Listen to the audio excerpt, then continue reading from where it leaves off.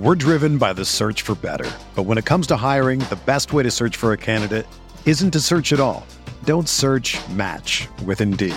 Indeed is your matching and hiring platform with over 350 million global monthly visitors, according to Indeed data, and a matching engine that helps you find quality candidates fast.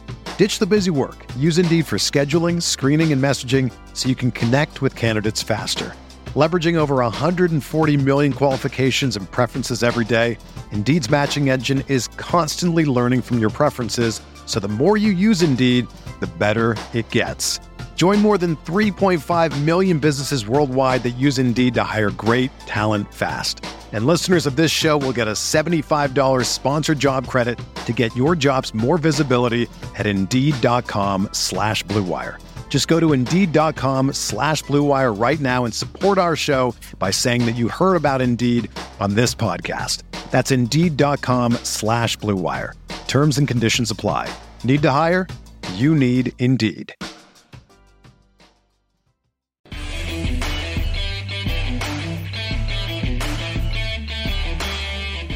Hello, how's it going? Welcome into the Monday Mailbag. If you are watching this only on YouTube, you probably got it on Wednesday. Those of you that are on Patreon already, you saw this on Monday. So, hey, there's that. It's at certain tiers on our Patreon page. And also keep an eye out for our YouTube community membership channel perk stuff dropping pretty soon.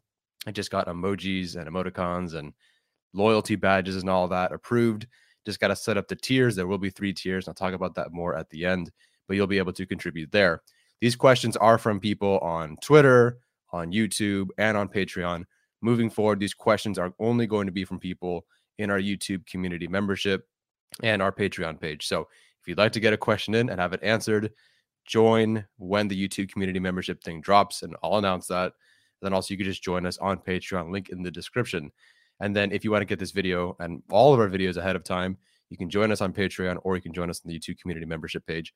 All the same. So we'll get that rolling in a bit. For now, let's get into our mailbag. About 5 or 6 of you sent in questions. I won't have time to go through all of them. So I just picked out some of the ones that are different. You know, some of you asked the same question, so I try to ask or try to answer different ones here. And this is not one topic, one video. So sorry I can't spend 30 minutes on your particular question, but hopefully there's enough here where I do answer your question in some capacity. So Monday mailbag, can Michael Davis bounce back in 2022? That's a question we'll get into later on. But up first, on Twitter from Seamus O'Toole, who are your top 3 candidates to be the signature undrafted free agents that makes the roster? Now, we did do a video on this already. We did about an hour or so video on, or Alex, Steve, and I did a video where we took 4 or 5 of the undrafted free agents. There's 14 total, although one of them's a kicker. And we broke them down and power ranked them sort of based on who we thought was least likely to most likely to make the roster. And we all came up with different, we all had different players. So we all obviously had different rankings. You can check that out. So based on that and the conversations that, we had and what the guys were telling me about the guys that they watch, and based on the film study that I had and the guys that I watch, I think the most likely person or player position to make the roster, it's one of the running backs. I think it comes down to Leddie Brown or Kevin Marks Jr. And the reason for that really is that the Chargers don't have to change their roster construction to fit one of these guys. Now, if they do change their roster construction from, last year to this year, then yeah, they are maybe less likely. And it's one of the other position groups that gets a bump in the number of players they have on the roster. Maybe they're more likely. But based on how they constructed it last year, they kept 4 running backs. Whereas other positions like wide receiver or edge, they would have to make an additional spot appear this year. Is that possible? Absolutely. But I'm just looking at what they did last year and how they constructed their roster. It's more likely one of the running backs is going to make it, just because there's a good shot they can win one of the RB4 spots, whether that's over Kelly, whether that's over Roundtree, maybe over both. I don't know. But there's definitely a better shot there, whereas some of the other guys we'll mention later on, they need some help just in roster construction to even make the roster. So to me, it does come down to Leddie Brown or Kevin Marks Jr., the only true running backs that are there. Leddie Brown does lead Kevin Marks Jr. in yards after contact average, missed tackles forced, breakaway rate, and yards per route run. Kevin Marks Jr. does lead him, though, in fumbles in a good way and pass blocking efficiency. So I haven't watched Kevin Marks Jr., so it's tough for me to say who's better on film. Steven believes that Kevin Marks Jr. does fit the room a little bit better. I personally do think, having watched Leddie Brown, that his skill set is a bit redundant with what they have. Not that he's bad by any means, but if Kevin Marks Jr. is more of your scat back type, and I don't really know this, but based on what Steven was telling me and telling us in that video, it sounds like he's a better fit to make the roster over someone like Leddie Brown, who may even just be a better running back, but he's a redundant fit, if that makes sense. And it is worth noting, as I already said, Kevin Marks Jr., 2 fumbles in 2021, which isn't great. Leddie Brown, 5 of them, although Leddie Brown did have twice as many carries, but still 5 fumbles from Leddie Brown and a pass blocking efficiency of 95.5. I believe he allowed 2 sacks on the year. So if you fumble 5 times, you allow 2 sacks. Very, very tough to make the roster. Kevin Marks Jr., not a whole lot better, but it sounds like from what Steven said on film, he's a good pass protector, and that shows here with a 98.1 pass blocking efficiency, and also just a good run blocker. They run a lot of 2-back sets. Sometimes he would lead for Jarrett Patterson or the other running back, so that is notable. So if you, I do think Leddie Brown looks, at least on paper, like the better running back, and even his profile, it's a more intriguing physical profile, height, explosion, whatnot. The only thing Marks really has over him, which is significant, is that 40-yard dash, but it's a 4.6 versus a 4.64. That's kind of, nitpicking at that point, although there is a big difference in percentile, but still 4.6 versus 4.64. Leddie Brown, I believe, leads him in most everything else, or except vertical. And to me, if the numbers are better and the physical profile is better, then I would lean towards Leddie Brown. But having watched him, I feel it's redundant. I guess I have to watch Kevin Marks to figure out if he's really a unique enough skill set enough to fit there. So I do think one of these running backs ends up making it. And historically, you see guys like Brandon Oliver, Austin Eckler, Detrez Newsome. I'm sure there's more running backs that have made the initial 53-man roster at running back. I think there has to be 4 or 5 in Telesco's tenure, whereas a wide receiver is maybe 1 here or a linebacker there. Running back seems to be very consistent in making the roster for this team. And it's possible it happens again. Again, they can carry, if they carry 4 running backs like they did last year, one of these guys can definitely beat out Kelly or Roundtree for that 4th spot. Some people say that 3rd spot, personally, I think the 3 spots are locked up into their draft picks. I think it's obviously Eckler, Spiller, and then one of Roundtree or Kelly. And then that 4th spot is up for grabs. I think the first 3 spots are going to go to people that they drafted, but that's just up to me. Not saying it's just because they drafted him, but it's kind of a part of that equation as well. But yeah, it does come down to roster construction. So each of us took a number 1 guy. I took Ty Shelby, the edge from Louisiana Monroe. Alex took wide receiver Trevon Bradford. Steven took Kevin Marks Jr. Steven did not have Leddie Brown to watch. That was me. So I don't know, maybe he would have watched Leddie Brown and had him over Kevin Marks Jr., but he didn't. So he had Kevin Marks Jr. making it. So to me, Ty Shelby, like personally, I do think Ty Shelby should be the one that makes the roster. You don't need a 4th running back. You don't really need a 5th edge rusher either, but I would love to see the Chargers start developing more guys. And as everybody knows, they could kick Emeka Egbole off the roster as fast as they possibly can. Again, if you know, if you don't, all good. Ty Shelby making it would be great because of the linebackers, the edge rushers that they have. Bosa can reduce inside, but Chris Rumph can't, or at least he didn't last year, and I don't think he will be. Kyle Van Noy with the Patriots did not do that last year. If he reduced inside, it was as an inside linebacker, not as a 4-point stance rusher by any means. And then Khalil Mack, I suppose he could, but when you want that rotation, the guys behind them like Emeka Egbule, you want guys who can put their hand in the dirt maybe. Ty Shelby can do that, and he also would have, if he makes the team, he would have the longest arms on the team, which, as we know, if you look at Otito Ogbonia, even Jerry Tillery, arm length is a big deal for Brandon Staley. So if I had to do a top 3, to me, it's one of the running backs or Ty Shelby. But I do like other guys. I like Kromenhoek, the tight end from USC. If they just had to keep 4 tight ends and a fullback, then he definitely has a shot as an H-back type. All right, next one comes to us from Andrew Romano from Patreon, who says, I saw someone say that they loved all the player acquisitions and draft, but still have doubts about Brandon Staley's coaching. I love Staley and his coaching staff, but what do you think about that? Yeah, it was definitely a journey last year for Chargers fans. I remember, we look at what happened in the draft last year, and they're waiting on safety, and we think, oh, maybe he believes he can get the most out of his day 3 guys. They waited to get Mark Webb. That was the first safety that they took when they knew they needed safety depth. But we figured, okay, Brandon Staley has a history of developing undrafted free agent, day 3 talent guys. So maybe Mark Webb, we're all good here. And I think when you have a coach like this with such a distinct plan, you trust them a little bit more because you feel like you know what they're doing, because A, you can sort of see the plan that they have, but also the way Brandon Staley talks, you have to trust him because he just makes you feel good about these decisions. He sees the good in all the players, and he makes us feel like, hey, you know what? Maybe that was a smart move. I didn't expect it, but you know what? I trust this coach.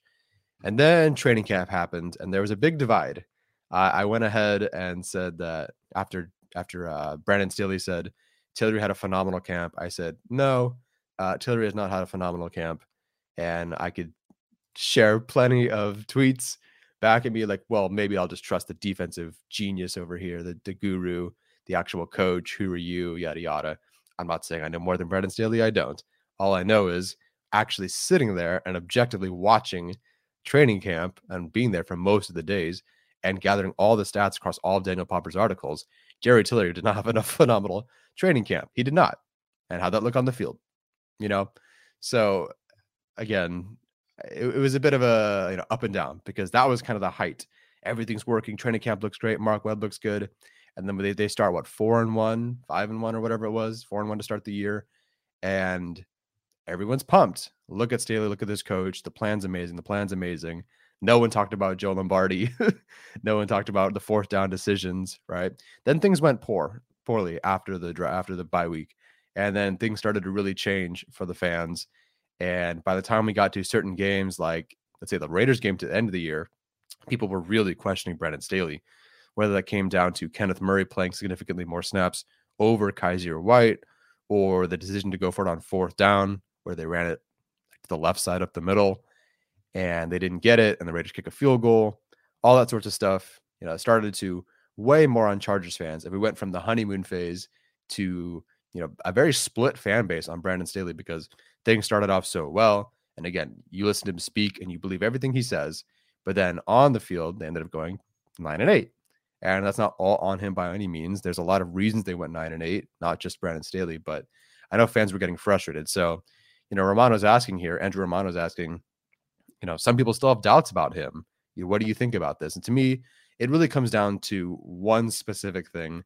The coaching, we'll see. I think part of what I'm going to say here will lean into the coaching on the field stuff. But my biggest concern with the Staley regime, I won't even just say Brandon Staley, it's the personnel decisions, because Jerry Tillery's out there playing about 74% of the snaps, even though he on the entire year for the team, even though he missed a game due to COVID. That's still the 4th highest percent of snaps, ahead of guys like Joey Bosa, Uchenna, and Nwosu, which I get it. Those guys also, missed time or didn't play or rotate. But Jerry Tillery being, your number one front line guy, getting the most snaps there is not great, because, I think we're all on the same page at this point, where we know that he's not a good 3-down player. Maybe a pass rusher, maybe a rotational pass rusher, sure. But a run defender, no. And they went from putting Jerry Tillery out there more than anybody else on the front line, and only behind the 2 safeties and Kaiser White on the entire defense. They went from that to not even picking up his 5th-year option. So we all knew something was off, but he was still out there. And I get that they didn't have the greatest depth, and some guys like Justin Jones were hurt, but there's no reason to not at least try out Fehoko more on 1st down, or shoot, even Joe Gaziano or something else. They just couldn't get him off the field. And, you can, the other big divide between Chargers fans, I think, are people that believe in the conspiracy or whatever, that the ownership is forcing decisions, and, Telesco is forcing 1st-rounders to play. And I think there is definitely some of that in sports. And I think there's some of that with the Chargers, certainly more in the past. I don't believe that's as much now, but still, these decisions, this defense, everything that happened on defense, at least I think, and I believe, based on what we've seen, what we know, what I know, Brandon Staley was the guy calling the shots on defense. If you don't like something that's happening on offense, then maybe that's a Joe Lombardi thing. But if you don't like what's happening on defense, that's all Brandon Staley, whether that's calls or personnel decisions, that's him. And people are split on that because they don't want to admit, again, honeymoon stage, people didn't want to admit that maybe he wasn't making the right decisions. But listen, this is his defense. We've seen that with the acquisitions even this year. You tell me now that Brandon Staley's not in full control of at least the defense, right? Come on, this is definitely his defense. So Jerry Tillery playing that many snaps, ridiculous. Kenneth Murray, the way they moved him around was disturbing, I guess. It was both confusing and disturbing because they made him a starter, which is fine, but then he was a not starter, which I guess is also fine. But then they moved him to edge, and that didn't work, and they didn't prepare him for edge at all. I didn't see him in training camp doing that. I don't believe in the preseason or at the scrimmage he was playing edge. Suddenly they're saying, hey, he's our edge. And then he doesn't do well there, and guys get healthy. And suddenly, oh, wait, no, he's not our edge. Yep, no, he's our inside linebacker. But then he's not a starter inside linebacker. Oh, but now he's our dime linebacker over Kaiser White. It was just really unfair what they did to him there. So both putting him on the field too much, like that last game, we knowing full well that Kaiser White was a better linebacker. And then just overall what they did with him, moving him around, trying to make, a square peg going a round hole. It just wasn't working. And then finally, special teams. This isn't really under his control, but that's kind of the point. Brandon Staley allowed, I think, Darius Swinton to make decisions, roster decisions, that affected not just the special teams, but the entire roster. It probably should have been Tyron Johnson and Austin Proehl making the roster, or at least one of those guys as a returner or as a receiver or whatever. As it turns out, KJ Hill makes the roster. And again, people say, oh, well, Telesco's forcing his 7th round draft pick on the team or whatever. People can believe what they want. But to me, it just came down to very poor personnel decisions from Swinton. And I think Staley let Swinton make those calls on the back end of the roster, and it hurt the team. Now, I do think Ficken is going to have that same control this year, but the difference is Swinton was not a special teams coordinator, if I'm not mistaken. He was always an assistant. And even if he were a special teams coordinator at any point, certainly not with as many years as Ryan Ficken has had. So I trust Ficken to make these decisions more because he has a very true, proven track record. Swinton, again, if you watch the first 2 weeks of training camp, who were the most targeted players? Austin Proehl, Tyron Johnson. And both were cut in favor of KJ Hill, who maybe could have been a good receiver for them. But for his spot being primarily special teams, it was a disaster. And then they had Larry Roundtree at one point returning kicks, and that wasn't very good. And look where we are now. Darius Swinton was off the team. They let him go pretty quick. And it was just a problem on special teams very early on in the season. And I don't believe it cost them games early on, especially because they went 4-1. But it was costing them, points, field position, all that sort of stuff. And I just think Brandon Staley needs to have a better handle on these decisions, because I don't think it's fair to even the offense. Again, Joe Lombardi dialing up deep shots to Tyron Johnson, getting Austin Proehl involved in yards after the catch, plays, gadget stuff. And then both were just cut, That's not fair to Herbert. That's not fair to Joe Lombardi. So I think those guys being cut was a problem for the offense. It's something that they sort of had to figure out during the year. They couldn't. We all wanted them to take a receiver for these reasons. Here we are. So I think Brandon Staley having better control over the active roster on special teams would be great. That would show me that a lot of changes. And then I just want to see some of these personnel decisions that he's made pan out. Eric Banks, Chris Harris, Kyler Fackrell, Devontae Harris, Essang Bassey, Trey Marshall. I'm not saying these are all standout star players by any means, but I'd like to see those decisions. Now it's Khalil Mack and JC Jackson. I like to see them pan out more than, before, because these guys that he brought in or kept that Staley specifically wanted across the board, all of them failed to live up to expectations. Some of them, well, except maybe Eric Banks, who some of us had no expectations for. And he basically just did that. He did nothing. But, hey, Cortez Broughton, who needs him? The reasons to believe in him, though, on the flip side of the personnel decisions, is he does now finally basically have his entire roster. Not everyone is off the team. I'm sure, Alohi Gilman or Josh Kelly, those guys might be off the team at some point, maybe as early as this year. But he's mostly there with his own team now. J.C. Jackson, Sebastian Joseph Day, Austin Johnson, Gerald Everett. I guess we're talking more defense here. But Kyle Van Noy, Bryce Callahan, all these guys, Troy Reeder, it's really his image, or it's built in the image, not his image. It's built in the image that he wants. And certainly based on guys that fit his scheme, that he knows, all that. So moving forward with the free agents, with the 2 draft classes, I think we're starting to finally see Brandon Staley's roster, and I think we'll just see better results from that. And then finally, he can just play his preferred brand of defense. Now, if you're listening to this on the audio platform, I have this here as charts. I'll try to talk through it, but you can also, I think I did a different video for this as well. But with the Rams, Brandon Staley was very balanced. So the bluish bars, like blue-gray bars, indicate what the Rams ran. The black bars indicate the league average. And the Rams were very balanced in 2020 under Brandon Staley. They ran the 3 most personnel usage coverages, I guess.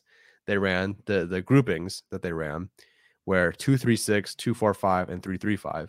They were trying to go with 5 or 6 DBs on the field at all times.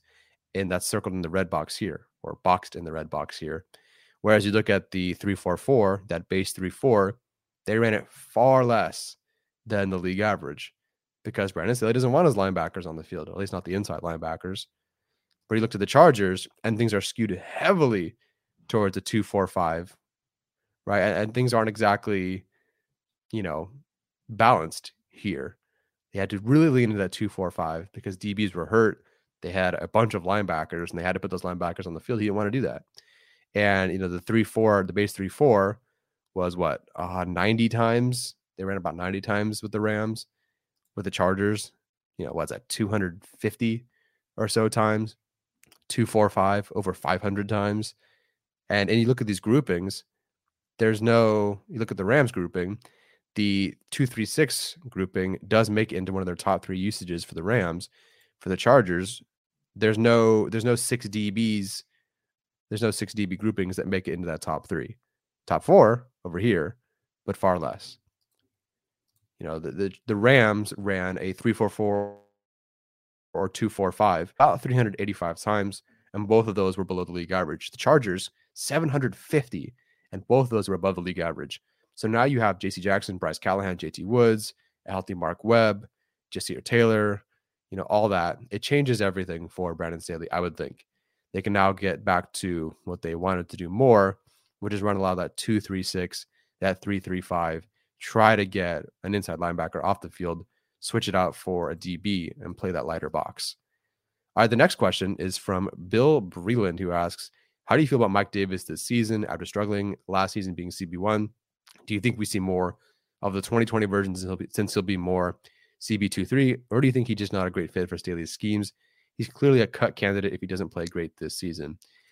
And yes, Michael Davis is a cut candidate after this year. The Chargers can save $7.4 million if they cut him with a $2 million dead money cap hit. His cap number overall is $9.4 million, so not bad. Not bad at all. And listen, if Asante Samuel Jr. gets hurt, pretty significantly or suffers another concussion, there's a world where Michael Davis has to be on the roster because Asante Samuel Jr.'s entire future could be in jeopardy. And I don't really if they restructure in some way, I don't hate his cap hit being under 10 million. He's not a bad defensive back by any means. And a guy who does know the system, who does have a lot of talent, who has shown he could be a good CB2/CB3, definitely a CB3. That's worth a lot, in my opinion. Now, the thing about Michael Davis, I think that we don't talk about much is the Ron Milus effect. I think from an undrafted free agent to 2020, you saw Michael Davis improve kind of year to year to year. Not that he's perfect by any means, but there was a point where he's shutting down Stephon Diggs, and that's under Ron Milus. Ron Milus leaves, and of course, there's also a scheme change, and things drop off for Michael Davis for most of the year. And I'm wondering how much Ron Milus really played an impact, how much he impacted what Michael Davis did on the field. Anyway, so the thing about Michael Davis is I do still think he can be a very good CB2. JC Jackson is obviously the CB1. I think, I guess you could say Asante Samuel Jr. and Michael Davis are battling it out. I do think Samuel Jr. ends up really with that starting job, and that seems to be the way it's going anyway. But Michael Davis can still be a very good CB2. When he's on the field as your CB2, I think he's very solid. And I don't think we remember what happened the entire year last year. I think we just remember the last 2/3, maybe the last half of the year where things weren't so great, but we don't remember how good he was to start the year. Weeks 1 through 5, he allowed a 58% completion rate, only 33.6 yards per game, and he even played 51 box snaps. So he was moving, covering tight ends. I believe he had 1 pass rush rep, if I'm not mistaken. Like, he was moving around and being a real chess piece for Brandon Staley's defense. And in coverage versus Travis Kelce and Darren Waller, he was targeted 6 times and only allowed 3 receptions for 40 yards. And I believe those 40 yards were against Travis Kelce, 0 yards allowed against Darren Waller. Everybody took turns covering Darren Waller. I don't think he was targeted at all. No, he had 1 target, but 0 receptions covering Darren Waller. That's pretty darn good. There's not a lot of guys, there's not a lot of CB1s who could do that, let alone Michael Davis as your CB2. Then things really went downhill. For whatever reason, in week 6, he was benched for Devon Campbell mid-game, which I think at the time we thought Devon Campbell earned more snaps, but not at the expense of benching Michael Davis, who just paid $10 million a year to.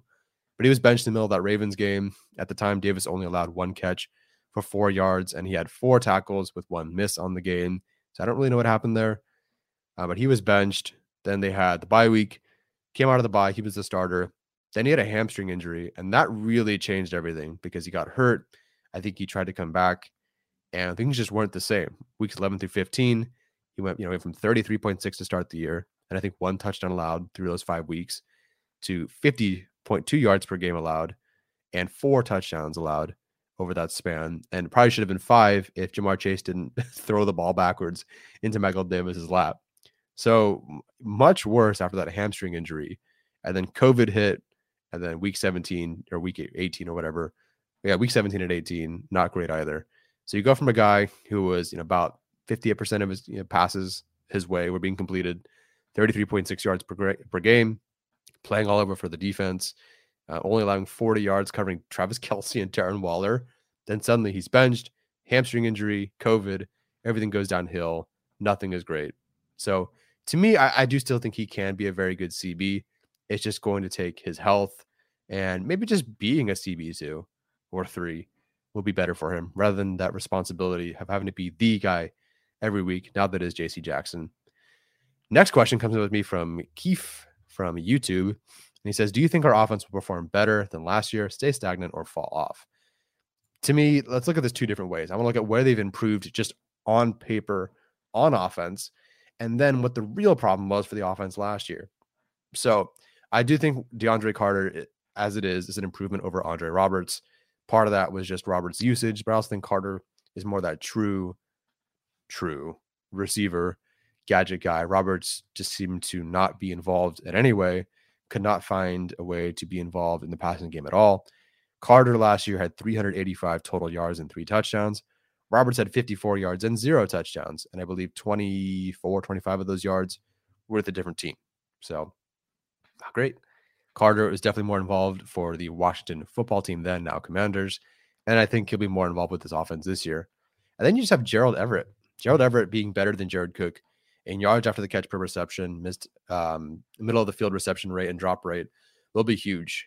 Jared Cook, the difference between Cook and Everett and middle of the field reception rate and drop rate was very significant. I think Everett was 2 or 3 times better than Cook. I think it was maybe not. I think it was like a 40% difference. Still very significant. Gerald Everett, much more sure hands over the middle. Justin Herbert had a hard time attacking the middle. Now you do have a guy who's younger with better hands, better after the catch to work over the middle of the field. I think that's going to be huge for Justin Herbert. And then finally, Ode Bushi was great, but he was hurt. Zion Johnson is going to be a significant upgrade over Michael Schofield. And then I have right tackle in question mark here because, maybe it's fixed. Maybe it's not. To be completely honest, I don't think it can get worse than last year. So that's good. How much better it'll get, I don't know. But the most important thing, which I know people are frustrated with the offense, but they were fifth in points per game, fifth in red zone touchdown percentage, second in points per drive, and second in drive success rate. They were awesome. The problems with the offense is they still couldn't score enough because the average offensive scoring margin for their games, even though they were fifth in points per game, fifth in red zone touchdown percentage, second in points per drive, second in drive success rate, their average offensive scoring margin was plus 0.9, which is 16th, right in the middle of the league. You have an offense that's basically top 3 in the NFL, and they went 9-8. And the offensive scoring margin was 0.9, despite the fact that they're one of the best offenses in the league. And that's because they had the 6th fewest drives in the NFL last year, and they were 18th in defensive takeaways. But now you bring on guys who can take the football away. You have J.C. Jackson with a 50 combined interceptions and passes broken up in 4 seasons. Khalil Mack had a career-high 6 forced fumbles under Brandon Staley. He's now on the team. Joey Bosa just last year had a huge bump in career forced fumbles, or he had a career high in forced fumbles, that is, with another 6 under Brandon Staley. JT Woods led college football last year in interceptions with 6. And then Kyle Van Noy, as your third edge rusher, has 7 forced fumbles the last 3 seasons. He's going to, all these additions or these players on defense that they've added or developed or whatever, they're going to give the ball back to Justin Herbert more. Again, top 3 offense, one of the top 3 most efficient offenses in the league, including the run game, but still 6th fewest drives in the NFL, 18th in defensive takeaways. You bump those numbers up, this is a top offense in the league. And that was last year's offense without Carter, with a worse offensive line, with Jared Cook. Now they add some guys. They have a better line. It's second year, the first time Herbert's had a second year in the same offense since high school, if I'm not mistaken. You add these defensive guys who take the ball away, give the ball back to Justin Herbert, and the offense is just going to be better because they'll have more attempts. They'll average, 0.5 points per game more or whatever, 1 more point per game. And that's going to bump them up from 5th to 3rd or whatever it is. Because, again, 2nd in points per drive, 2nd in drive success rate, but got to give him more drives, got to give Justin Herbert more opportunities. Last question here comes to us from Solo, who asks, do you think that JT Woods will develop quicker than Nasir Adderley? So I went back and looked at their stats. I did not watch Nasir Adderley back when he played in 2018 at Delaware, but I did want to look back and look at his stats. And across the board, now again, one of them is playing at Delaware, one of them is playing at Baylor, different roles, different responsibilities, I'm sure. But Nasir Adderley was ahead of JT Woods in every category: yards per reception, snaps per reception, missed tackle rate, forced incompletion rate, stop rate, average depth of tackle. I was really curious about the stop rate and average depth of tackle because JT Woods, triggering downhill as he does, I thought would have the better average depth of tackle. I thought that he would have maybe a higher run stop rate, but it turns out Adderley was better. But then again, one is Delaware, one is Baylor, FCS, FBS. So, but Adderley did have more stats, or better stats, excuse me. So the reason I think JT Woods does develop faster is because Nasir Adderley, if we're just talking about years and games, Nasir Adderley only played 4 games with 0 starts in 2019 because he was injured in and out of the lineup. Rayshon Jenkins was there, and obviously Derwin James was there. I think that was the Jalen Watkins year. And they didn't really use Nasir Adderley. He was hurt. Only played 4 games with 0 starts. So that was almost a redshirt year. And then 2020 starts to develop in that Gus Bradley scheme. They dump Gus Bradley, and now they have Brandon Staley. So they have to switch things up, goes from that single high to a split coverage. And Adderley now has to switch from that cover 3 to cover 2. And things are different. He has to learn that again. And he looked great. I think he looked, or not great. I think he looked really solid. And I think he's going to be a really good player for the Chargers this year. Maybe even a great player. There's so many flashes of excellence. But, JT, if you're asking me who's developing faster, JT Woods is a clean slate. And he has a lot of the characteristics that Brandon Staley wants. He's very athletic. He's very smart on the field. He's also, the 5-time honor roll guy. So I do think that JT Woods will develop faster, and I think he's going to be their starter in 2023. I think Nasir Adderley is going to walk. I think JT Woods is going to start. And I think JT Woods, just based on what I think of him, his college film versus Nasir Adderley early in the league, JT Woods is a better, I know this is crazy, but he's a better tackler, I think, an attacker of the football near the line of scrimmage than Nasir Adderley. Yes, I know about the missed tackle rate of JT Woods. I pointed that out on the last page, but I do think JT Woods understands how to work downhill and attack the run game as a deep safety better than Nasir Adderley can, or did at least his first couple of seasons. Adderley's there now. I think JT Woods was already there the moment he stepped into the league. But again, we're talking about college production. Things change when you go to the NFL. Things are faster. Things are different. Maybe JT Woods will slow down, but we'll see. All right, last thing I want to talk about are channel memberships. Yes, we do have channel memberships.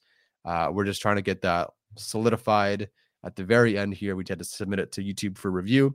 That'll be up soon. But for our channel memberships, we will have access to our Discord. And yes, that Discord is already up and running. Patreon, if you're on Patreon, you already have it. If not, then it'll be up on our YouTube channel memberships pretty soon. And also, you can just go to our Patreon, which is in the link in the description. Early video access, loyalty badges, special membership emojis. We'll have members only chats, shout outs. Steven will do an OnlyFans. I'm kidding. Private streams, the Monday mailbag question submissions, and the early videos and all that. That will be there. So you guys will be able to get a whole lot of early stuff, new stuff, exclusive stuff. Some of it's specific to YouTube, obviously the loyalty badges and the emojis and whatnot, which I have. Not me, but if outsourced and created. Those will be there for you guys, all that sort of stuff. So that should be fun.